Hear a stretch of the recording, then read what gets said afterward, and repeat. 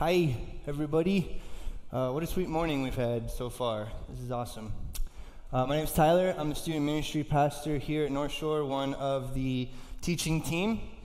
And our passage this morning, very short as we reach the end of the armor of God portion that we've zeroed in on through this series on a worthy walk. And it's just simply the sword of the Spirit, which is the Word of God.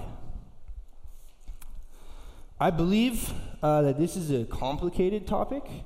I think it is unfortunately an abused topic.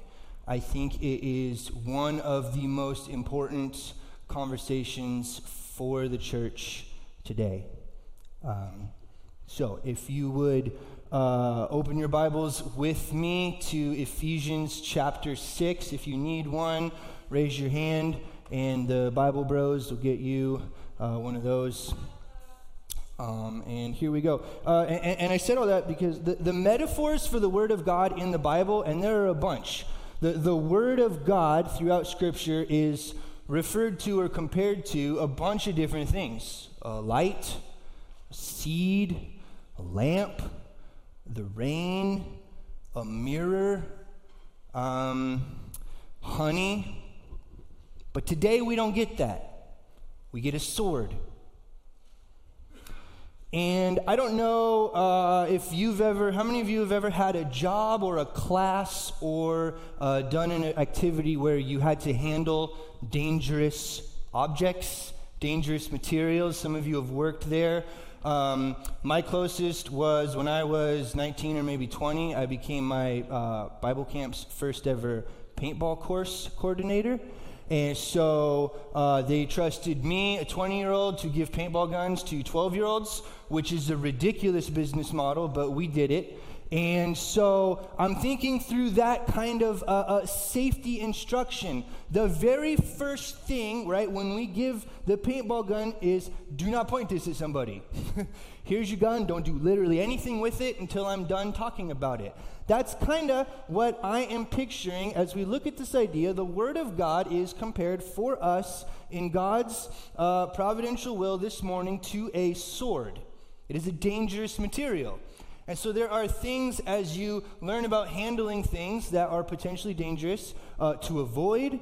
You learn about what it is, and then finally you learn how to use it. And so in that, I wanted to start with this, the things to avoid, the danger therein, but we learn, first of all, this is not your sword. Ephesians chapter 6, verse 17 says, as part of the armor of God, that this is the sword of the Spirit, which is the Word of God. It's not your sword. And I say all that because in this very passage that we've spent 6-7 weeks, there is language of fighting, of warfare. And it's not just here, it's pretty frequent throughout Scripture and God's plan that there is language of a battle or battles or of a struggle or something like that. And it's part of God's plan for the church. But it's not your sword. And you're not fighting whom I think it is very easy to confuse who you might be fighting. The enemy might not be who you think the enemy is. So here again, the introduction to this section. We've slowed down lately at North Shore with the specific parts of the armor of God. But if you remember back when we started this little magnification here, it began in verse 10 of Ephesians chapter 6. So here just once again the intro to this paragraph, this passage, this very coherent idea. Finally, be strong in the Lord and in the strength of his might. Put on the whole armor of God, that you may be able to stand against the schemes of the devil. For we do not wrestle against flesh and blood, but against the rulers, against the authorities, against the cosmic powers over this present darkness, against the spiritual forces of evil in the heavenly places. Therefore, take up the whole armor of God, that you may be able to withstand in the evil day, and having done all, to stand firm. So I have 3 different passages this morning to look at this thing that God has prepared for us, this sword of the Spirit, and this is the first one where we are here in Ephesians 6. And so I would just simply make some observations with what we just read. A word kept popping up, stand. And it was in there 4 different times with some supporting words against it. But that we may be able to stand against the schemes of the devil. We wrestle against rulers and authorities. We withstand in the evil day. We stand firm.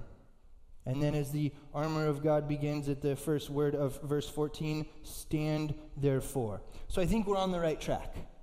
This is a fight. However, it's not with your sword. Additionally, none of it is your own armor. It is not mine. I do not possess it. Paul writes for us, be strong in the Lord and in the strength of his might. And we are called here to put on the armor of God. So what we're talking about belongs to the Lord. This is about God's strength and God's stuff. And that's always been important over the last 5-6 weeks, but it's especially important now because we're talking about a sword. We have 7 different pieces of armor.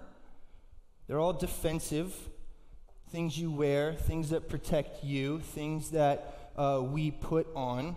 7 different defensive pieces of armor and 1 offensive weapon, 1 sword. And it's named for us in Ephesians 6. It's named the Word of God. We have an identity for it. We have the beginning of an understanding of what it is. It is the Word of God.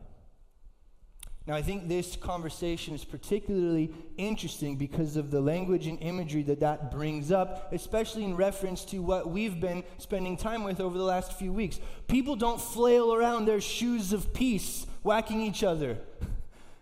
But a sword? That connotates something different.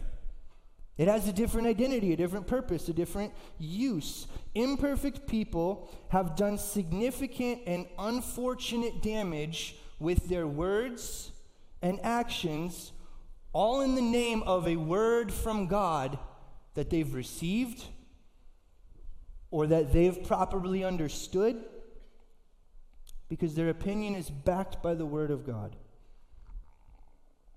And that's, I don't believe, what we're called to. I was thinking through that picture of this thing that has incredible power and how to use it or to be careful with it. And the Lord of the Rings series was brought to mind as I was contemplating this. And this is not a perfect metaphor, but there is significant imagery wrapped up in the Lord of the Rings, in the ring itself, and how other people responded to it. If you read those books, watched those movies, there are a whole lot of conversations that take place around this really small item. People are terrified of it. People want it. People say it's a weapon and we must use it. And then one of the great heroes throughout the trilogy, Gandalf, will not take the ring. He says, because with it I could do incredible damage. And so we have this potentially dangerous thing that God has, but he reminds us at the beginning of this in verses 11 and 12 and 13, the fight is not against people, and it is specifically against the schemes of the devil. At the end of verse 11, we are to put on the whole armor of God that we may be able to withstand against the schemes of the devil. The Word of God is not for smashing people. It's not for looking smart on Facebook. It's not a license to say whatever you want. It has a specific and potentially deadly purpose. And so to figure out what this is, I thought of another place where I think the Word of God is demonstrated very clearly in Scripture. And so our second verse to help us with this morning is Hebrews chapter 4, verse 12. Hebrews chapter 4, verse 12, and what I would gain from this is that this is a life-changing sword, not a life-ending sword. A verse that I have appreciated very well for a long time. Hebrews 4:12 says, "For the word of God is living and active, sharper than any two-edged sword, piercing to the division of soul and of spirit, of joints and of marrow, and discerning the thoughts and intentions of the heart."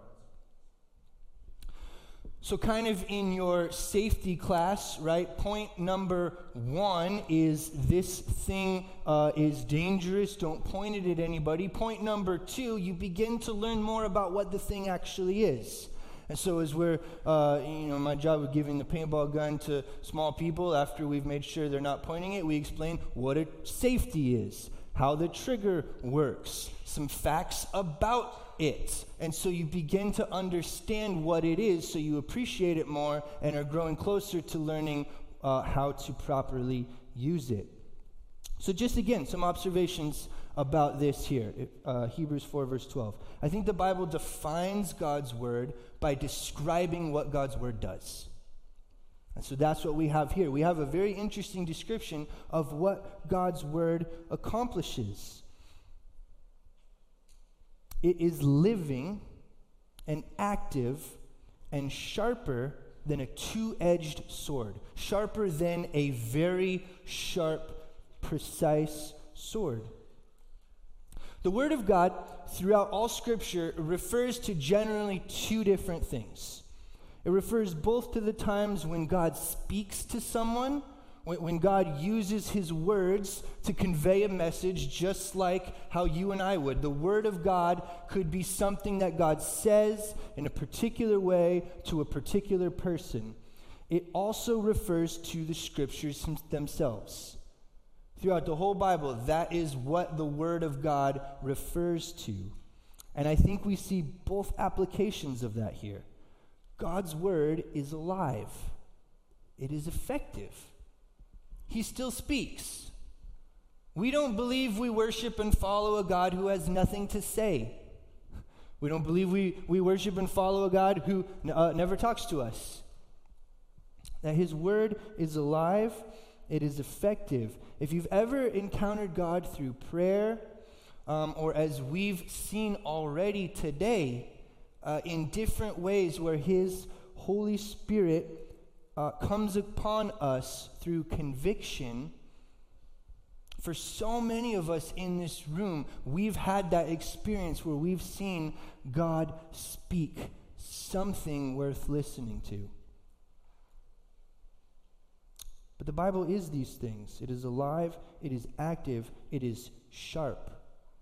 And here's the description of how God's word operates. It pierces to the division of soul and spirit, of joints and marrow, discerning the thoughts and intentions of the heart.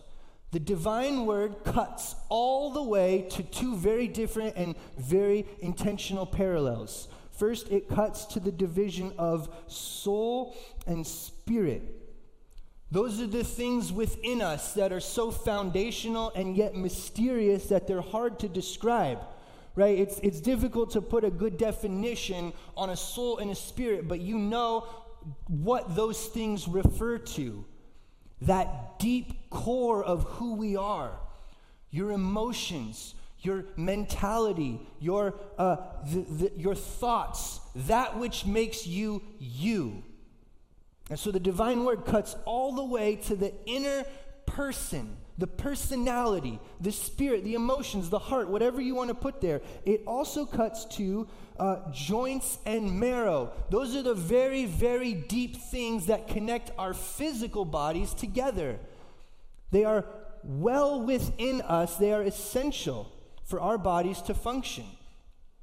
And so what Hebrews is saying is that the Word of God cuts all the way to the deepest parts of the whole person. The Word of God speaks to who we truly are at the deepest level. And so I would say this about the Word of God, is that it cuts deep and it discerns things that are not easily discernible. Those two are things that I've personally experienced from both the Holy Spirit speaking to me and from the Bible itself. I believe God has accomplished that in my life of discerning something that's not easily discernible and getting down to something deep about myself. So what do we care about this Word of God that cuts deep and discerns things? I think this is life-changing power in two ways. First, it reveals about you what you need to know in order to change. Hear that. The Word of God has the ability to tell you what needs to change. I know that you've felt this because this is a universal human reality. We've all felt this. One of the sharpest pains that we feel is when somebody you respect, somebody you trust, somebody you love, tells you something that's true of you and you wish it wasn't. That's a sting. When somebody says, you are like this, and you know that they're right, and you want to change that, that's a deep cut. Now, if it came from a different source, maybe not. And if they were off by a little bit, maybe not. But when it's true and you know it, and you wish you could change, that's a deep cut.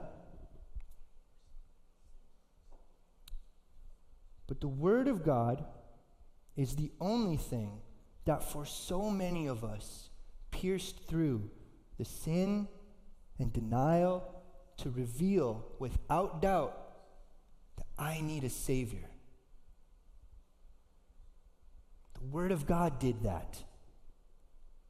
It peeled away things. It broke through walls. And it still continues to do that, and it still can do that. The sword of God's Holy Spirit cuts to the core, and that's good, and it's life-changing. It is the process of being made right, made vulnerable, made available to the life-giving power of God. I think the second thing that it does is it cuts through and it reveals the lies of the devil that we need to defeat. Remember what all of this is couched in, this, that our fight is not against flesh and blood, but our fight is against the schemes of the devil. And in that and against that enemy who is the father of lies, it is good to have something that can cut through. That can reveal what is true and what is untrue, so that we can go in confidence, knowing which is the right path, what it is that I should believe in. And so we have this sword on loan. It's not ours. It's God's sword. And we kind of know what it is. But I am also curious in how to use it. And for that, I think a third passage is helpful. This has been one of my favorite parts of Scripture in the last couple months. Very small book in the back of our Bible, the book of Jude, which has only one chapter, and a fascinating little introduction to the book of Jude, verse 3. And it reads, "Beloved, although I was very eager to write to you about our common salvation, I found it necessary to write, appealing to you to contend for the faith that was once for all delivered to the saints." And so this is the part of the safety lesson when you begin to gain mastery over the thing. So you know what to avoid, you know what it is, and then you begin to learn how to use it. What do you do with this thing that you've been given? And Jude says for us here to contend. Now, Scott actually presented this very idea last week, and he did an incredible job with it. This is a really, really valuable biblical truth, and it's simply this: just because the assurance of victory is given, right? We know who the winner is, and it's Jesus Christ. He's won hearts. He's won minds. He's won people. He's defeated death. He's defeated Satan. He's promised life eternal. Jesus Christ is the victor. But here's the biblical truth worth holding on to. Just because assurance of victory is there doesn't mean there's no fight. In fact, there very much is a fight. And you're like, how can that be? Well, I think of it this way. In any great movie where there's a battle, any movie where there's a great battle, there's two things that happen generally towards the end. Right? There's the speech, and then there's what they do after that. And so I mentioned already Lord of the Rings, there's Avengers, there's Independence Day, there's Remember the Titans. Whatever it is, whenever there's a great and worthy battle, the coach, the commander, the general, whoever, gives the speech, and he says, we're going to win. I know we're going to win. And the movie's not over. They still got to go do the fight. They got to go have the battle. Leader says, we're going to win. Everybody doesn't just give up and walk home at that point. There's still the fight. And this is why I've come to believe that it is the duty of every genuine believer to contend for the faith. It is the duty of every genuine believer to contend for the faith. So again, just a couple of simple observations from this verse as we package all this together. What does Jude mean for us here in verse 3? Well, the first observation I make is that there is a faith. We use that word in two different ways, and as we looked at shield of faith a little while ago, Sanjay explained one of those as in the feeling we have, the belief that we place, right? I have faith in Jesus Christ. There's that element of it. We also use the word to talk about the body of beliefs that someone holds as part of something. There is the Christian faith. There is that. And that's what's being talked about in this passage. There is a faith, not faiths. There's one. The Bible's over. We're not adding more to it. It's here for us. Jesus Christ is the same yesterday, today, and tomorrow. There is one story about the creator of the universe and his Son sent for us that is so deeply true and accessible that it does not matter if you're young, old, black, Arabic, female, male, Democrat, lived in the 1700s, whatever. It doesn't matter. There's one story. There's one God. There's one Jesus Christ. There's one Holy Spirit. There is one way to God through Jesus Christ because of the grace that he has given us. Now, when we said at the beginning of this that this is a fight against the schemes of the devil, the lies of the devil, I think it comes in right here more than anywhere else. And there are other places, but right here is such a battle today. When we say that there is a faith, immediately we're reminded of messages all around us that say, really? Only one? Are you sure? And how do you know it's yours?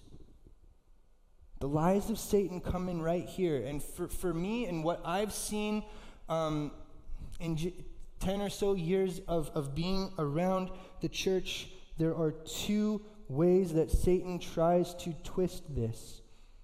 And one is that the gospel doesn't mean that.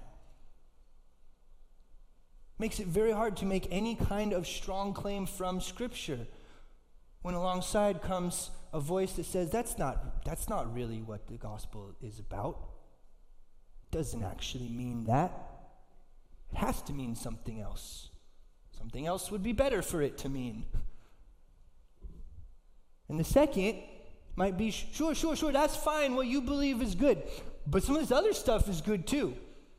Or even for those of us that have been around the church a long time, the lie is Jesus Christ is the only way to heaven, but focus on something else for sure. Focus on that political movement. Focus on this terminology. Focus on this book. Focus on something besides Jesus. And after a while, we might have a faith, but it's pretty far down the priority list.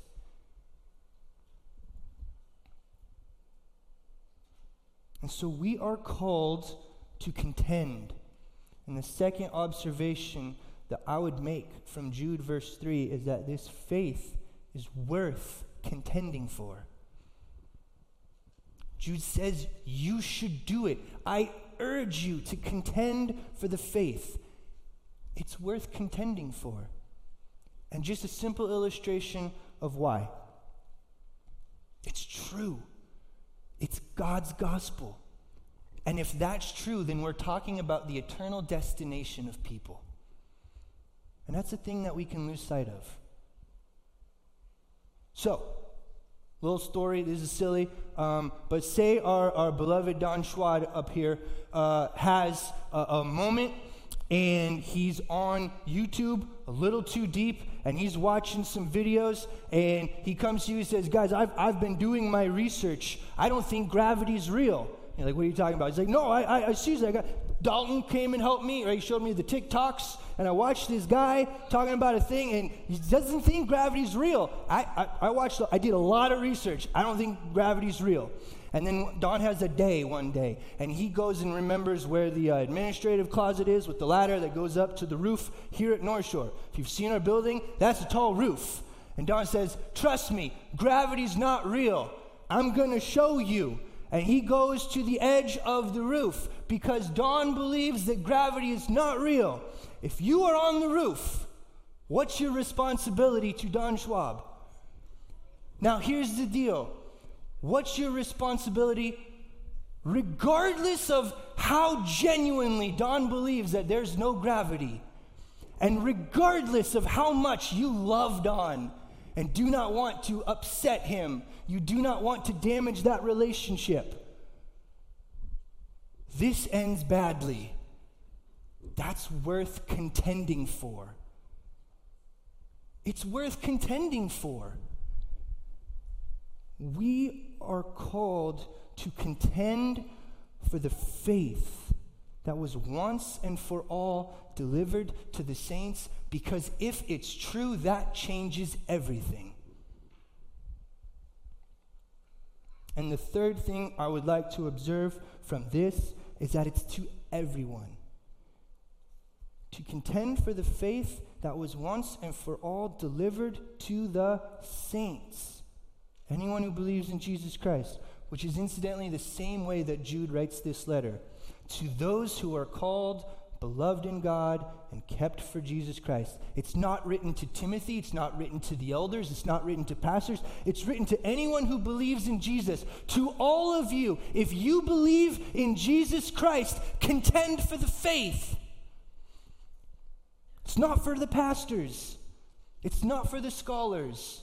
You, Christian, if that is you this morning, contend for the faith. And in context with where we have been this morning, you must use the Word of God to contend for the faith.